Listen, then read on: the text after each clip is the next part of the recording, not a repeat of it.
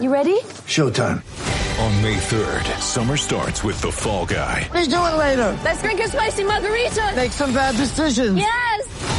Audiences are falling in love with the most entertaining film of the year. Fall Guy. Fall Guy? Fall Guy. That's what the poster said.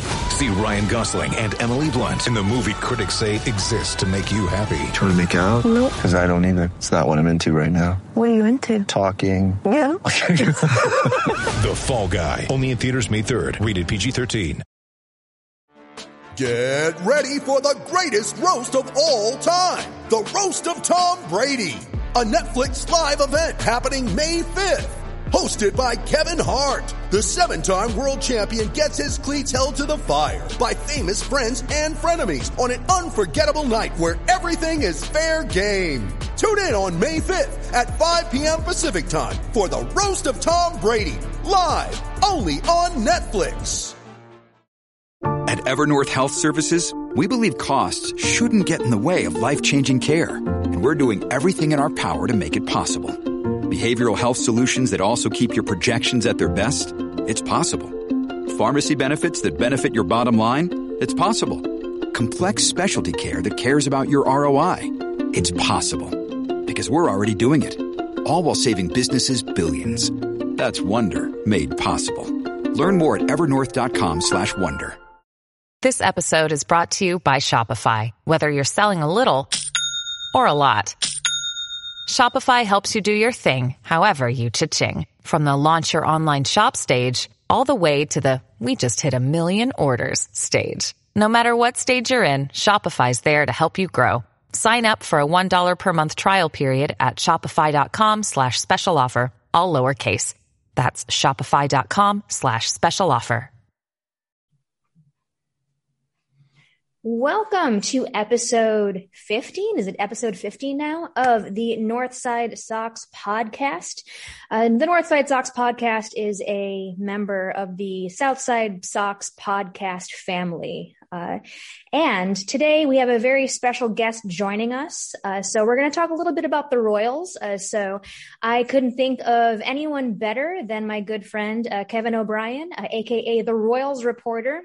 He's an educator, coach, advocate, and he's been running his own blog covering the Royals and has contributed to sites like Pitcher List. His website is the Royals Report, royalsreporter.com. Anyway, Kevin, how the heck are you? I'm doing well. It's been kind of a crazy couple of weeks for me, not just because of Royals baseball, but also just personal ends as well. I'm just accepted a new job to be a principal at a school for next year. Congratulations. Oh, thank you. So congratulations. It's excellent. Yeah, I'm very excited to get started, but it's also that all that with the end of the year has definitely made things challenging with trying to follow the bad since they've lost 8 in a row. So hopefully they can turn it around soon. Cool. So Sam and I come from an education background as well. I should probably introduce who we are. I'm Janice Scurio. With me, as always, is my wonderful co-host, Sam Sherman. And we're going to get into some fun questions about you, about the Royals. We're terribly sorry for that past series, but I'm sure that maybe this weekend the Royals will find some way to pay us back for all of that. But anyway, tell us a little bit about you. When did you start the Royals Report, and what got you into writing? Yeah, so I started the Royals Reporter roughly around 2018. Well, there was an earlier version of it in 2018. I initially called it the Roto Royal. I wanted to do like a fantasy baseball and a Royals blog. And then I realized that was just stupid. Like, why am I doing two things? And then so I decided just to focus only on the Royals instead of doing the fantasy baseball aspect. I've been writing. I was a journalism minor in college at Gonzaga University. So I covered the Gonzaga, basketball teams, some baseball teams, some writing. So writing has always been something I've enjoyed. The Royals Reporter really kind of took off more in 2019 and then in 2020 because of the pandemic, because I was like, hey, I need to do some writing and really I had a really strong passion for Royals baseball kind of around that time in 2019. It really kind of helped me kind of love the city that I live in Kansas City, especially since I'm an outsider. And, this is actually like one of multiple projects I've done. I'm from Sacramento. I used to write a Giants blog back in the day when I graduated from college. I used to write for Bleacher Report back in the early days of Bleacher Report when they basically exploited people for no money. So to write. Yeah, we're very familiar with that business model. Yep. And then I used to actually write about European basketball like 2 years ago. Like a few years ago, I wrote about the EuroLeague and was on that Luka Doncic train when he was playing for Real Madrid and as a 17-year-old. And so I feel a little bit vindicated with Luka Doncic, though as a Sacramento Kings fan, it hurts me every day that they drafted Marvin Bagley over Luka Doncic. So, but that's kind of how I came to the Royals Report, because I love baseball. I love baseball analytics and fantasy baseball, and I just love the Royals, and and so that's why I kind of created this blog, and to kind of fuel that kind of interest that I have in the club and the organization. Very cool. Well, you're amongst friends here, because we too discuss a lot about how much we both simultaneously love and also all of the pain that baseball gives us at the same time. You mentioned you're from Sacramento. How did you become a Royals fan? Well, it's kind of funny because I think, growing up, I think, in Sacramento, it's kind of Giants territory. The Sacramento River Cats are the AAA team, though they used to be for the A's. So, and that was kind of a fun era with the A's. So like, that was like the Barry Zito and the Mark Mulder. Yeah. And so basically, like, you'd always see people in AAA, like, go to Oakland. So there was a good A's following, but, even though I liked the Giants, my family's still Giants fans. I always kind of had a rooting for the underdog kind of deal. And also, one of the things I always loved was kind of Kauffman Stadium. I remember as a kid watching Griffey hit a home run into the fountains one time, like on ESPN, like Sunday Night Baseball. And I was like, oh my God, that stadium is so cool, like these fountains. And so I kind of grew with like some weird obsessions with the Royals, even when I was living in California. I don't really like the Chiefs that much, though I don't really like NFL football, honestly, all that much. But for some reason, like, the Royals were always a team that I always paid attention to. Like, if I played MVP baseball or high heat baseball, like back in like the early 2000s, like, I always had like a franchise mode going with the Royals. And then kind of when I started working in the newspapers industry back in college with the Spokesman Review, one of my desk editors, he was actually a Royals fan. And so we actually kind of, I learned more about the franchise and learned more about it. And even though I had no plans to move to Kansas City in college, and by the time I did move to Kansas City, I was like, hey, this team is one that I've been following. And I just really got into them because it was the first really city that I'd been in where, like, I actually was close to a Major League Baseball team. From Sacramento, it's like an hour and a half to 2 hours. It's kind of a day, but it's like, hey, like, I can be at a Royals game in 30 minutes. I can say, hey, I'm going to go to a Royals game. And that was something I always wanted, is like live in the same city as a baseball franchise. That was really cool to do. And so that's kind of how I got into it even more when I moved here. Yeah. And geography, like, certainly matters too. So I lived in Austin, Texas for 2 years. And even though Austin has a minor league baseball team, or Round Rock does, the Round Rock Express, I think they're like the AAA affiliates of the Rangers. It's not the same. It's not the same. It's definitely those fans who are left to drive 3 hours to Houston to watch their 2012 White Sox get demolished by the Astros. Like, that's the true testament of fandom.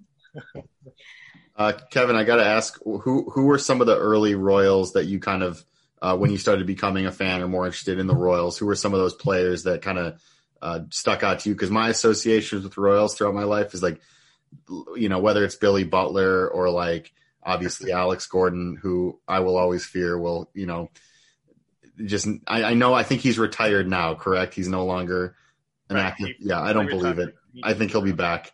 But in any case, or like Drew Butera, there's just like nightmare Royals over, throughout my lifetime. But who were some of the ones that you really gravitated to when your fandom started to grow for Kansas City? Yeah, I think I really always loved obscure players, but there's also some kind of, mainstream players that I really liked. One guy I really loved was Jermaine Dye. Yes. As do we. Yeah, I know. It's like he definitely helped the White Sox more. But I think, he is from Sacramento. So he went to Cosumnes River College, where when I played baseball in high school, we played games there all the time. And I thought that was kind of cool. Just this Jermaine Dye was just kind of this guy from Sacramento playing in Kansas City. I really loved Beltran a lot. When I was following the team, like I really loved a lot of like those Royals outfielders, like at the time when they were like before they became bigger with bigger teams. So like Johnny Damon before he became like a big deal with the Red Sox and the Yankees, like and David DeJesus and just kind of these guys that were like, wow, they're like really good players overall. And they're like really efficient. And they just, because they live in Kansas City, like they don't get a lot of love. And so I think I was always attracted to those kind of players. But there was also sort of like a lot of random players I really like. Like I liked Ruben Gauthier because I went to like a spring training game once, like at Surprise when I was like in high school. And like Ruben Gauthier hit like the game-winning home run in this meaningless spring training game against the Padres. I love that. I was like, guys, this Ruben Gauthier guy, he's going to be the future, and materialized. So, but yes, and then also like Greinke, I think was always just a fascinating guy, especially he was in that era where I think we're starting to appreciate pitchers for more than just wins, right? So kind of like with Felix and Lincecum, like, hey, they're not winning 20 games, but they're still really good pitchers, and maybe we should appreciate these guys. And so I think Greinke was another guy that I was also really fascinated with in my early Royals fandom. So, speaking of Jermaine Dye, really quick, did you ever see the Cribs, MTV Cribs episode with Jermaine Dye? Oh my God, I did not know that existed. Yeah, it sounds like it sounds made up, but there was like one time I was watching. This was when I was like younger. I was watching Cribs, and like the second house that they highlighted was Jermaine Dye, and I was like, this is extremely random. And like, it's a nice house and everything, but I was kind of like, he doesn't seem, again, great baseball player, but like does not seem like that's the one to highlight. I don't know, but not again, nice house. If you ever get the chance, check. Yeah, and Jermaine Dye is always interesting, right? Because it seemed like his career kind of ended like really fast. Like, and it was just kind of like he's like a free agent, and he was like, oh, I want to get paid, and then his career was just over. And I was like, I still never understood like why like Dye never had a longer career than he did. Like, I just never got that. Yeah, I just remember that just when I was really young, there was a year where he was on the A's, and the next year, he was on the White Sox, the 2005 White Sox. So that happened all very suddenly. Back then, I wasn't like really paying like super close attention to free agency or players like looking for a payday. I was just more so ignorant and just like enjoying players as they are. I kind of miss being like that. I do too.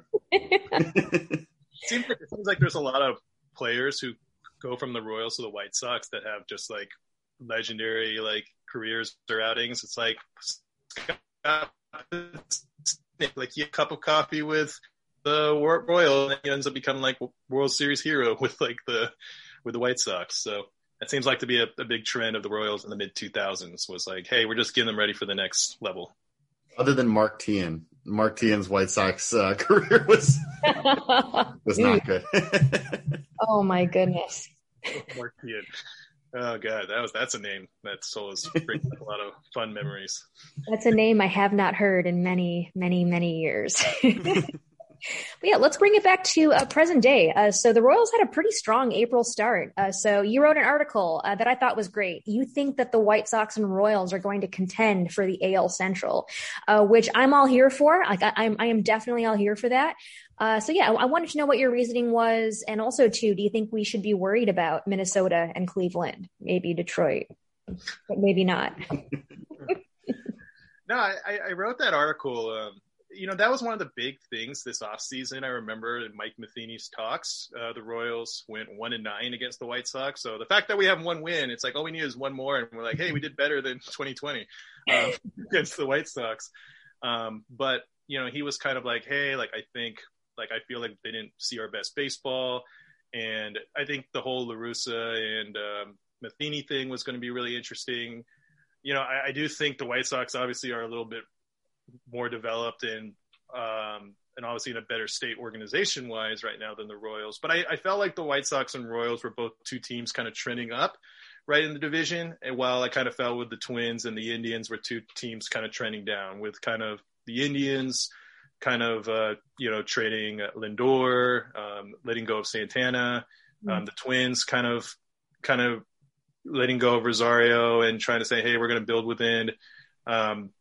So I kind of felt like, okay, the Royals are at least trying and the White Sox are trying. And I think that's going to make this interesting. In the early season, it looked like that. I mean, in April, it looked like, hey, like these two teams are trending, are going to be competing. And I also I'm always fascinated by the White Sox Royals matchup. I feel like it's kind of one of those, like, is it a rivalry? Is it not? Like, I don't know. If you ask any White Sox or Royals fan, they'll say, no, they're not rivals. But it's like, well, they got like a lot of weird history together. It's like, there's a lot of weird things that have happened between the White Sox and the Royals over the history that, you think this would be a bigger matchup. And then you have like the whole like Missouri, Illinois kind of whole like deals going on, though it's on the opposite end of the state in Kansas City. So I just kind of thought like, hey, maybe this is the year the White Sox and the Royals kind of duke it out, especially with the Royals kind of having a chip on their shoulder to try to prove that 1-9 mark was a fluke. But I don't know. But right now it's like then you get swept and you lose all 7 games on your homestand, and then you have to re-examine where you guys are in the division. So I still think the White Sox and Royals are going to be really interesting, and I think it's a long season, and I do wonder kind of how those injury issues are going to affect the White Sox because of losing Robert and losing Jimenez. How is that going to affect the club? And with the Royals having their own injury issues in the bullpen. And so I still think it's going to be there is potential, but I do think, there's definitely some of that luster lost after that kind of rough series in Kansas City over the past week. Yeah, I definitely, I regret doing this, but I didn't really count in the off season the Royals had. So y'all really added quite a bit. So y'all added Benintendi, Carlos Santana. Oh my goodness. You also have 2 of our old friends, Gerard Dyson, Irvin Santana. So yeah. In your opinion, so as of right now, where are some areas of the roster that are pretty strong? What do you think are some early needs the team has in terms of roster depth? I think, the offense has been inconsistent, but I do think the offense is probably the best it's been in about a couple years. And I think some Royals fans have to realize it's like, hey, we've been playing Nicky Lopez, who is, I love Nicky Lopez. I know he's kind of a Naperville guy, so I'm sure like he's got some local ties there. So yeah, we hear about it every broadcast. Like, hey, do you know where Nicky Lopez is from? So. Triples against the White Sox. I think every game that he plays, he's a triples machine. Yeah, exactly. But we've had to play him instead of Adalberto Mondesi. Before Mondesi kind of got hurt, he was showing some kind of gains in spring training. He had a great end to 2020. Once Mondesi comes back to the lineup, I think the offense will kind of boost a little bit. I think the defense will boost a little bit. I think some guys are going through struggles like Jorge Soler. Hasn't been hitting bombs like everybody expected, but if you look at a lot of his hard hit rates and a lot of, what he's doing in terms of exit velocity, he's really not that far off from last year. And he's always traditionally been a slow starter. If you look, I think I wrote an article looking at his first couple months in 2019, his record season, and his April and May were pretty bad too. And so, though he did hit more homers there, but the other statistics were kind of very similar to 2021. I think Santana's really boosted the on-base percentage of this lineup. I think that was a big issue for this club. It's like, hey, like, how can we not be out here, like, just swinging and missing all the time, which was kind of a problem, back from 2018 on. So Santana has boosted it. Benintendi's starting to show some signs of consistency. Witt is Witt. Though some people have brought up is I think even though he is making contact more than ever, is it really quality contact? That's been an interesting kind of argument that some have talked about. So I think the offense is really strong. It's where it needs to be, especially compared to where it's been. One of the biggest concerns, though, has been the bullpen.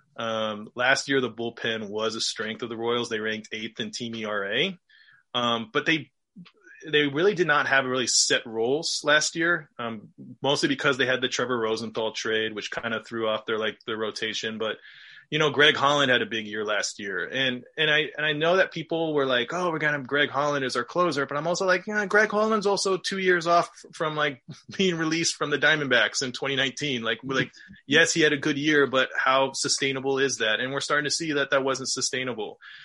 We brought back Wade Davis for like nostalgia, and Wade Davis has proven to be Colorado Rockies 2018 and 2019, or 2019 and 2020 Wade Davis, not 2015 Wade Davis. So he still thinks he's pitching at Coors? Is that? Yes, it feels that way. It does. And we had Kyle Zimmer, who was starting to show some promise. He hit the IL. He's had a history of injury issues. Jesse Hahn has hit the IL because of injury issues. And while Josh Stalmont has started to pick it up, he got COVID during spring training. And it took a while for him to get back his velocity. His velocity is down, but a lot of that was contributed to, he said that, recovery from COVID. And he said like it took him a while to really become full strength. And so I think the bullpen, which I think right now they're ranked like 24th or 25th in team ERA, that's really been a huge area of concern. And there's really not like a lot of other options right now that they have available. And it'll be really interesting to see what they do. They tried to move Jacob Junis to the bullpen to kind of boost things when they called up Lynch, and Junis has been pretty bad in the bullpen to start off. And so now people are like, okay, where are we going to look for help? So I think that's the major concern, I think, for the Royals going forward. Circling back to, you mentioned Whit Merrifield briefly before. Are you surprised that, it's kind of interesting because, the Royals you mentioned earlier, like the White Sox they're both teams kind of on their way up, right? Trending in that right direction. But I'd say for the Royals, they're probably still in that process of accumulating the young guys, all the talent. They have several young talented players. Merrifield, while has been a thorn in, certainly at the very least the AL Central side, and really just been a really damn solid player for the last several years. I know he started playing in the majors around maybe 27 or 28, so a little bit later, relatively speaking, started his career. So it's all to say, are you surprised at all that they didn't flip him maybe last season? Or I know people were a little bit hesitant to make trades in the 60 game season, but he just seems like a guy where every last couple seasons, every trade deadline, his name gets thrown around.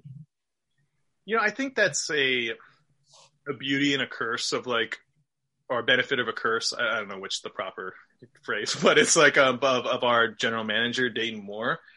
And I think just of how Royals fans and the organization operates, sometimes I think we're just loyal to a fault. And I think our organization really like values, players like Whit, like people who are like really beloved in the community. And I think it's because like there's so many scars from like those early 2000s and late 90s where it's like players constantly like were traded and left Kansas City. And we've kind of held on to guys longer than we probably should have, right? It's like, I think, we saw that with kind of 2017. It's like, well, why weren't we flipping Hosmer when we could? Why weren't we flipping Moustakas when we could? Or Lorenzo Cain and getting prospects? We know that they're not going to stay after this year. But that's just kind of not how Dayton Moore kind of operates. He kind of like maximizes it. And even with Alex Gordon, it was kind of like, hey, like, should we really keep Gordon long term? Does this really fit? But it's like he's such a figure in the community. And I think we're seeing that with Whit. It's like, I mean, my gosh, like his name's 2-Hit Whit, and if he gets 2 hits, like one of the grocery store gives like free 2 liters of Pepsi every time he gets it. So it's like, well, we can't lose this price chopper promotion here, guys. I don't go either. That's amazing. Yeah. Yeah. And I think that's, I personally think like, wow, that would have made a lot of sense. It would have really restocked our system, and especially the Royals. Even though the system is growing, it's still, in the hitting end, there's still in need of kind of supplementation. Like there's definitely some more hitting prospects are definitely less plentiful than pitching prospects in the system. But I'm not surprised, just because I just think that's how Dayton Moore is. He's like, look, it's like, I'm not going to try to be a Billy Bean. I'm not going to try to be, an Andrew Cashman. I'm a baseball guy, and there's positives and negatives to that. And I think baseball fans really appreciate it because they get us, Royals fans are seeing their players as long as possible. which wasn't the case, like 20 years ago. But I think sometimes, is it the best long term? And I think you could argue that. Yeah, that's probably evident too in the Salvador Perez extension, and he's mashing for y'all right now. Currently second in the team in OPS with 808. Carlos Santana is at the very top at 831. So every time I turn my head, I'm always hearing something about Salvador Perez. So pretty dope. Oh my goodness. So I wanted to talk next about pitching matchups, but I don't think the pitching matchups have even been announced for this weekend. So we'll just go ahead and skip over that part. I want to talk a little bit about Danny Duffy. He's been kind of on a tear lately. So I've written a couple of short blurbs about him, but I'm sure you know like a wealth of knowledge more than I do. Yeah. So Danny Duffy's been just a really interesting story this year. The last couple of years, a lot of Royals fans have been kind of clamoring him to move to the bullpen. He's kind of been one of those starters. He looks great through the first time through an order, but by the time he gets to the second or third time in the order, he kind of gets, he's been kind of gets hit hard. He's had really high home run rates, the last few seasons. His home run to fly ball rate was over 13%, both in 2019 and 2020. And so a lot of people were feeling like, hey, maybe Duff should be moving to the bullpen, especially in his last year, maybe get some value as maybe a setup man or maybe possible closer down the road. But, the Royals needed pitching depth. And so they decided to keep him in the rotation, and he's been outstanding. And it's really interesting because he's in a contract year. So he's, it was basically between him and Salvi were the only two major decisions that him, Salvi, and Soler were the major decisions. And then they signed Salvi, and then a lot of Royals fans were wondering, well, what's going to happen to Duffy? And right now it's a really interesting case because I think a lot of Royals fans thought, well, if they move him to the bullpen, maybe we can re-sign him as a reliever. Now it's showing that he's like, hey, he's still got some stuff left in the tank. Mm-hmm. And it becomes an interesting trade question because, again, Duffy is another guy who's been a Royal his whole career. He's one of the, I believe he set a record. I can't remember off the top of my head, but he's already like in the top. If you go to Baseball Reference, he's one of the top 24 Royals in terms of WAR and BWAR and wow. and right now, and he's never made the impression that he wants to leave Kansas City. One of his famous sayings after he signed his first extension was, "Hey, bury me as a Royal," and that seems to continue to be the case. Number one in BWAR, by the way. He is the top Royal in BWAR currently. Right. Wow. So yes. And so there's a lot of possibilities that, hey, not only is Duffy maybe worth another extension, like this is a guy who could maybe possibly be in the Royals Hall of Fame, a candidate for that. And I think that's going to be a really cool dilemma for Moore because I don't know how many good seasons you have left of for Duffy. And while this is really nice, with starting pitching being such a valuable asset on a lot of teams, you could, if the Royals season goes south and it's like, hey, we're not a playoff team. Well, obviously Duffy would make a lot more sense being traded and getting a prospect haul and continuing to look for the future. And especially with so many pitching prospects that the Royals have, it doesn't make much sense to say that, well, we need to hold on to this guy. They have Mike Minor for another year at least. They have Brad Keller, though Keller's been kind of a hot mess this year. And, they've already debuted. I mean, they've had Singer, they have Chris Bubich, and they just debuted Daniel Lynch. And Jackson Kowar is off to a strong start in AAA, so he's probably on his way soon. And so I think that's the dilemma that we're seeing is that this is really fun to see from Duffy. I think one of the fun things this year has been him switching to the number 30 in honor of Yordano Ventura. No Royal has been number 30 since Yordano died, and Duffy and Yordano were really close. And I think, there's a lot of fun with that, and this is just a great story for Duffy. And so I think that's going to be the dilemma for Moore. Is he going to be thinking more from a sentimental end and saying, hey, this guy is the heart and soul of the Royals with Salvi. We got to keep this going in order to go into the next era. But then also it's like the Royals also need to make their own era. And I think sometimes that's the problem is the Royals constantly are holding on to these 2014, 2015 days. I mean, just recently they signed Alcides Escobar to a AAA contract. Oh man, that's a name I have not heard in a while. Former Charlotte Knight, Alcides Escobar. Former Charlotte Knight. And I can't remember the Nippon baseball team he was playing for, but again, it's like, why are we signing this guy, Alcides Escobar? A lot of it's kind of like, well, we're holding on to this nostalgia. And while that's important, you also have to say, like, hey, what's the next generation of Royals going to look like? And I think, is moving on from Duffy the right thing to do? I'm not sure. And I think Dayton Moore is trying to figure that out too. As White Sox fans, yeah, we too suffer from a lot of nostalgia. What's the right term for it? Maybe I don't want to call it like drunkenness. It's definitely we get intoxicated off nostalgia very frequently, and I think especially when Tony La Russa had to firmly state that there was no fit for Albert Pujols in the organization. At first I was like, well, obviously, but second of all, it's like, no, absolutely.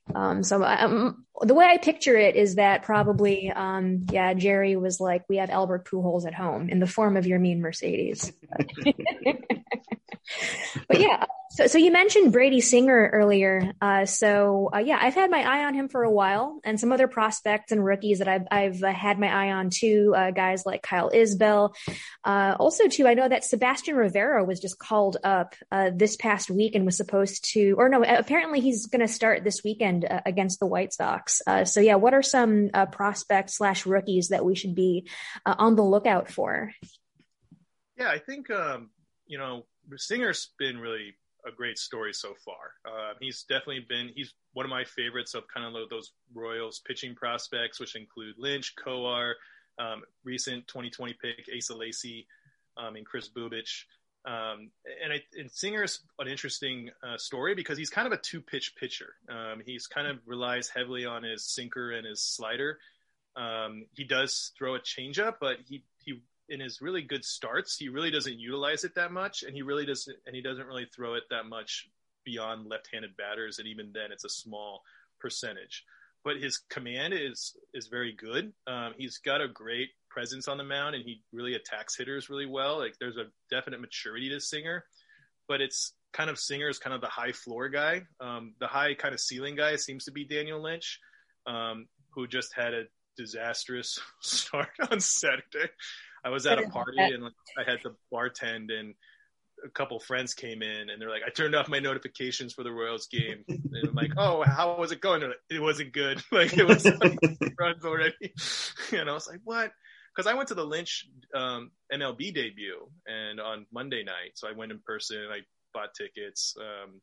I had a chance way back when I first moved to Kansas City to see Yordano Ventura's MLB debut, and I had like grad school, and I always regretted the decision. I was like, God, why didn't just go to that? And so I was like, anytime I'm going to show up. But I think Singer is going to be probably the best starting pitcher at the end of the year for the Royals. I really believe in his stuff. In terms of other prospects, Kyle Isbell got off to a rough start, but it was also like last major or minor league level he played was high A, and he had a really bad strikeout rate. It was like a 41.7% strikeout rate, but he's doing okay in Omaha. I could see him coming back in July and being a really good player. He's kind of a very high floor, low ceiling guy, but I think the Royals need guys like that, especially developed within their system. Rivero's a really interesting case because he's a really fast riser. If you looked at any like prospect lists like the last few years, like, he's either been really low on them or he's been non-existent. But he made a lot of gains in the alternate site. His defense, his game calling is really lauded, and his offense is starting to come through a little bit. Another guy that I think will be really worth watching too is Edward Olivares, who had a good who came over from San Diego last year in the Trevor Rosenthal trade. He didn't do bad in his first MLB stint with the Royals. He didn't do great with the Padres, but he did much better with the Royals. He has some defensive issues. He last played in Double-A in 2019, but he was a Texas League All-Star. He's got a lot of speed, power potential. And he's doing really well in Omaha. He's been right now the first week. He's been the Storm Chasers' best hitter. He was kind of a guy who was demoted early because he just had so many defensive miscues. And when you got him and Jorge Soler out there, it's like one's got to go, and you just got to go with seniority there. So, but it's Olivares I could see coming up for a quick call up. And of course, the question here in Kansas City is, when is Bobby Witt coming up? I think everybody's talking about when's Witt coming up. And I'm glad kind of the Royals got to see Isbell up because I think some people were like, oh, Bobby Witt should be up immediately. And it's like, well, he's only played rookie ball and he didn't even do that great in rookie ball. Let's cool the jets. And I think, if Isbell is going to struggle after playing in high A, what's it going to be looking like for Witt? I think Witt's going to be a great player. I do think it's going to be some time, but he's an interesting one. He's in Double-A, Northwest Arkansas. He's had a bit of a rough start to start the year. I think there's probably just some adjustments and pressure coming from, with all this hype, but I'm really looking forward to what he can do. And I think he's definitely one worth watching of the position players.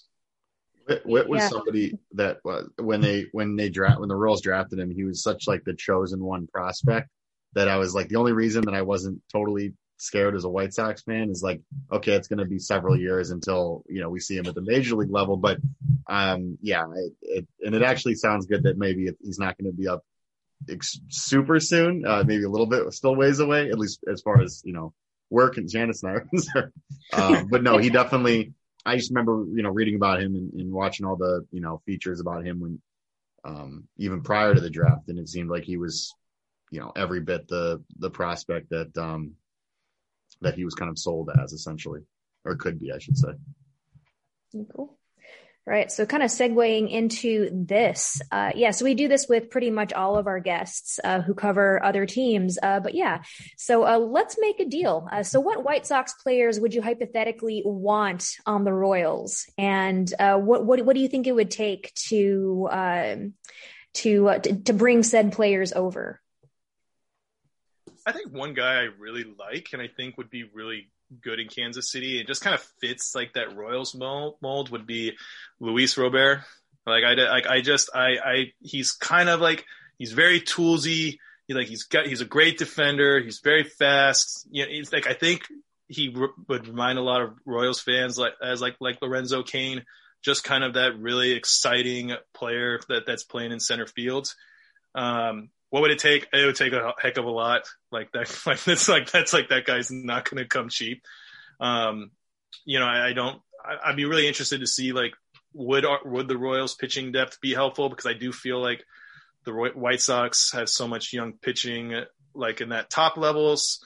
So that would be really interesting to see what would it take in terms of getting Luis. It might have to be it would probably have to be something like a Bobby Witt for Luis Robert kind of deal. Your entire farm system for the most part.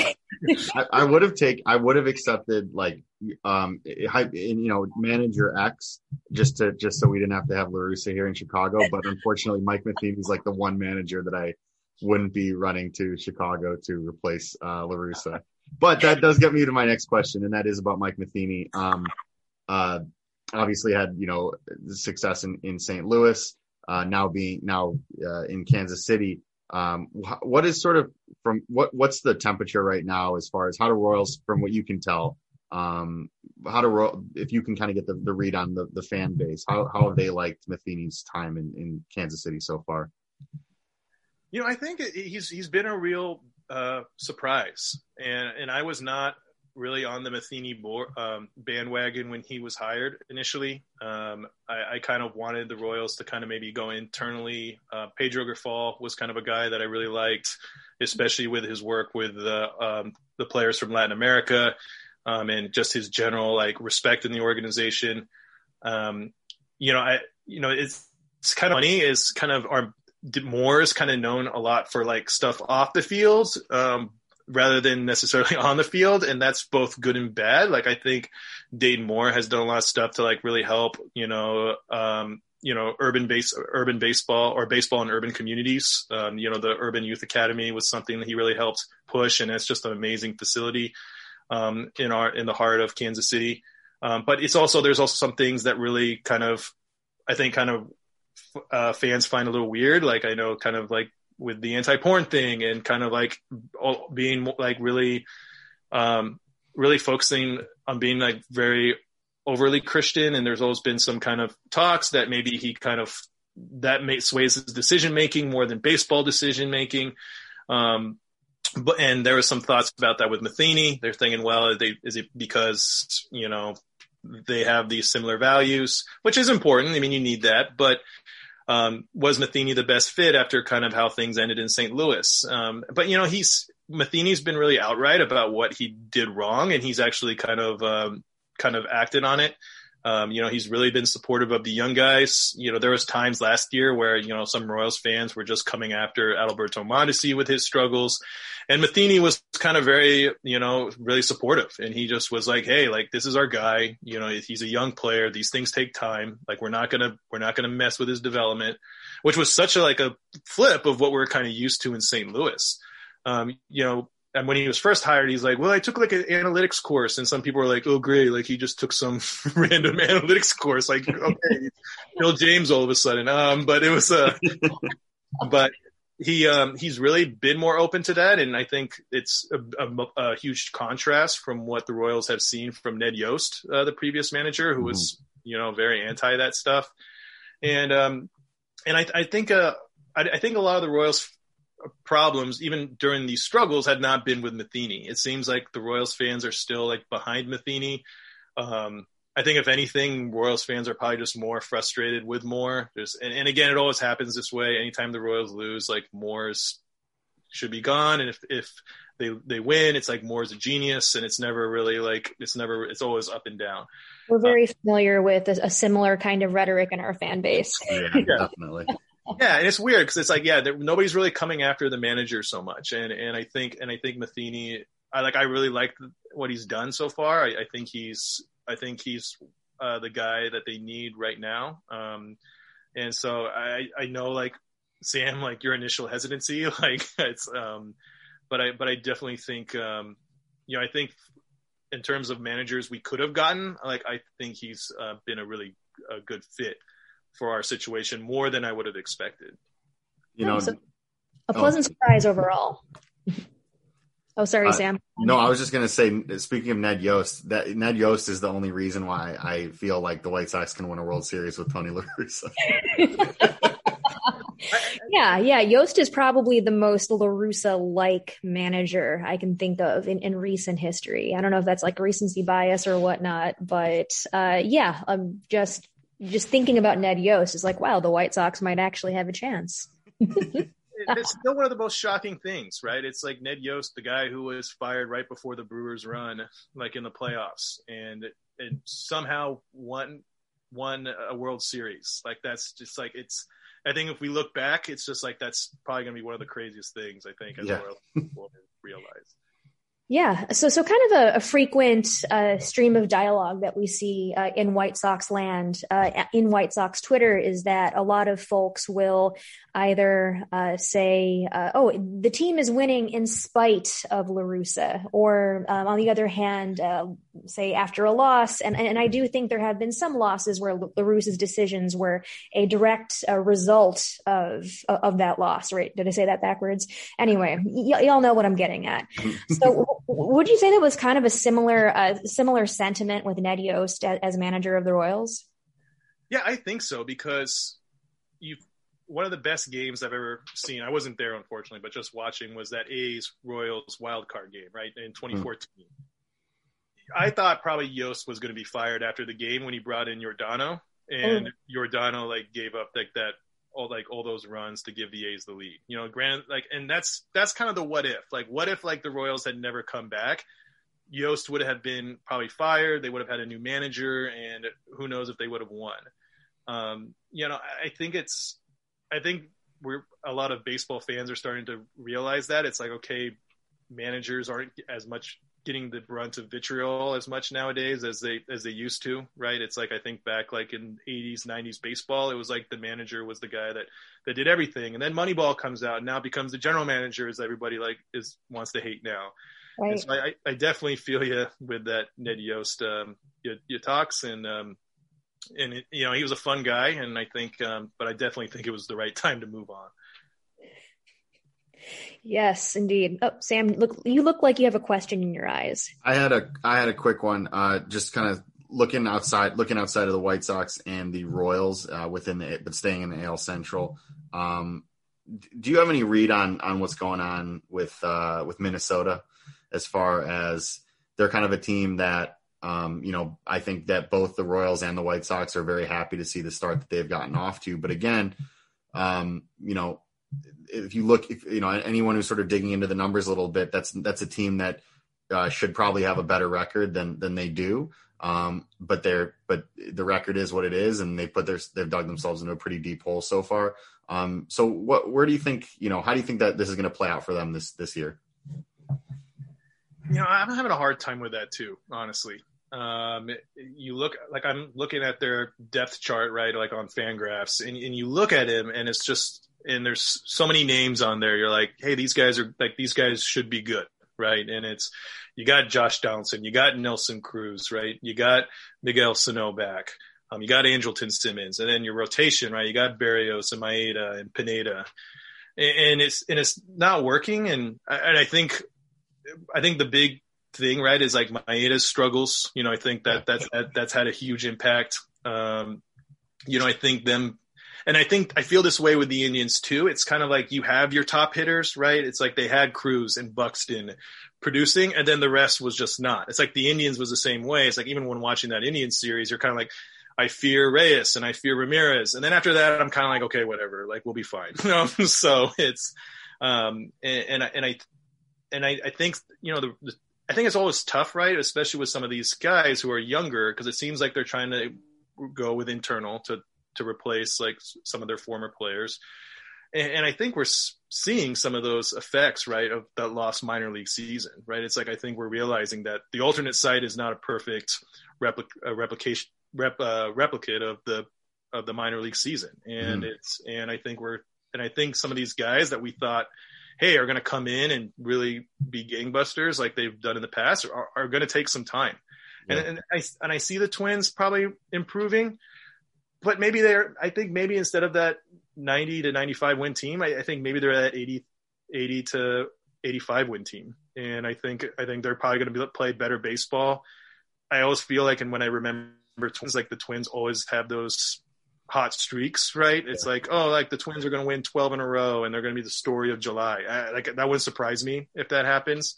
But unless we see something different from Maeda, like unless we're starting to see some real support from their younger guys, like whether it's like guys like Kepler or Garver or Kirilloff, like, I think this is probably going to be a team that's just going to miss the playoffs. And even if they play like the baseball they can down the stretch.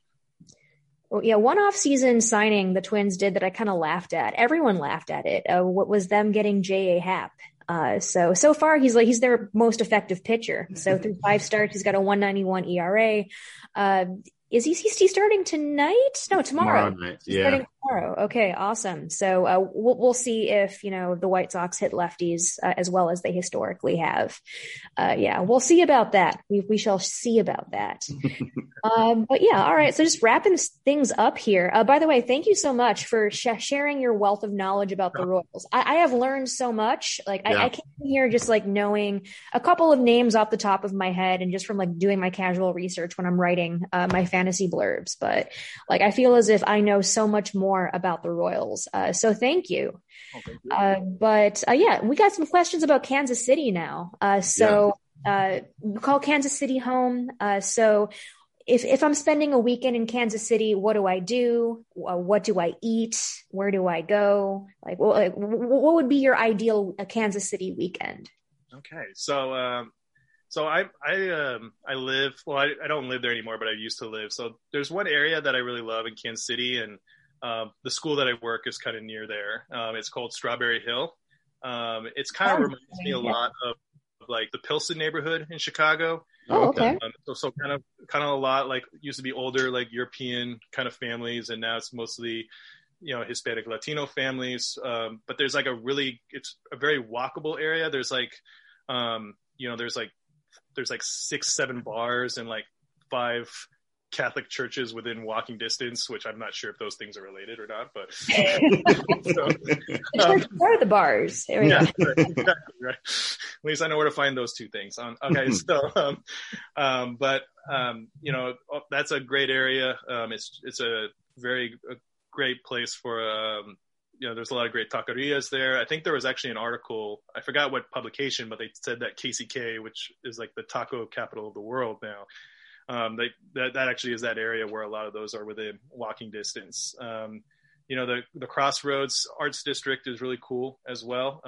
It's becoming a little bit gentrified a little bit, but it's still like, it's great when it comes to walking around, seeing different galleries. But I think one of the biggest ones is definitely the Negro League Museum off of 18th and Vine. That is one thing I would love to check out. Yeah. And it's actually combined with the American Jazz Museum, so you can kind of go with both, which is which I don't think. I didn't know that. Yeah. And 18th and Vine has a lot of great history. It really, I think, the Negro League and the Jazz Museum in that area just kind of really really show like the rich, history of African Americans and African American culture in Kansas City. And I think the Negro League Museum is just I go there all the time, even as a resident here in Kansas City, and I feel like I take away something new all the time. And and Bob Kendrick, who runs the museum, he's a great guy. He's always on Royals broadcasts, and so I think that's another area that's really great in terms of food. I mean, obviously, people talk about barbecue. People have their barbecue loyalties here, like people have cheesesteak loyalties in Philadelphia, and so. Mine is definitely Slaps Barbecue, which is in KCK. It's kind of a newer place on the block, but it's really gotten a lot of steam the last 5 years. And then I think another institutional one, I think, is LC's, and it's right near the stadium. It's like literally, because the stadium is not really in a downtown area. It's kind of like it's kind of more outside of the city. But it's you drive into the stadium, their owner, who just recently passed away, unfortunately, but he used to always be sitting in the same spot, like in the restaurant, and it's just a great place. Like you've never really had a good Royals experience until like you've driven by, gotten LC's, and then ate LC's like in the tailgate of a stadium. To me, it's not just some of the best barbecue, but I think it's just part of that Kauffman Stadium experience. So LC's is another great place that I think is a must for like any person visiting, especially if they're going to a Royals game. As you're saying that, it's occurring to me, like I've been to every AL Central stadium other than Kauffman, so you gave me a great list for a road trip for sure. Yeah. And the nice thing about the Crossroads too, great brewery scene there, great independent brewery scene. There's a lot of small independent. I love beer, so. Yes, and there's a lot of great places in the kind of the Crossroads, and so that's another incentive too. That if you're like, hey, like I love breweries in addition to Boulevard, it's like there's a lot of small ones in the Crossroads district, and Boulevard isn't far either. I think it cut out whatever you just said, the last thing. Oh, right. That's like with a Boulevard, I said it's right next to Boulevard Brewery, all those Crossroads. So it's like, so in addition to going to like the big craft brewery, you can also go to all these little ones that are really good as well. Okay. My goodness. I'm hungry now, but for food. Well, I'm also hungry for food too. I'm hungry for food, but beer. I think I said that once, like I'm hungry, but for beer. And my friend was like, I think you're talking about thirst. Yeah, that's actually, you're dehydrated. Exactly. Yeah. So maybe that is my body telling me that I should probably drink some water. But anyway, again, Kevin, thank you so much for joining us here on Northside Sox. So yeah, if someone wanted to follow you or read your work, where can they find you? Yeah, I mean, you can find me on Twitter at Royal Report Kev. So capital R, then a capital K. My work is on the royalsreporter.com. So that's another. And I'm a contributor to Pitcher List. between the end of the school year and the job search, new job, all these transitions, like I haven't been able to write as much as I'd like. But at the same time, like just a great community there, some great writers there. So it's definitely been I've learned a lot just writing there at Pitcher List. So definitely a plug for that site for any baseball fans or fantasy baseball fans in general. So. Absolutely. Yeah. A Pitcher List in general is a friend of the pod. So we're always happy to have more Pitcher List folks on the show. Anyway, that does it for this episode of Northside Sox. I'm Janice Scurio. With me always is the wonderful Sam Sherman. Sorry, I should have let you say your own name, but I just your name on your behalf. I like it better that way. Again, thanks so much to Kevin O'Brien for joining us. I hope all of y'all have a lovely weekend.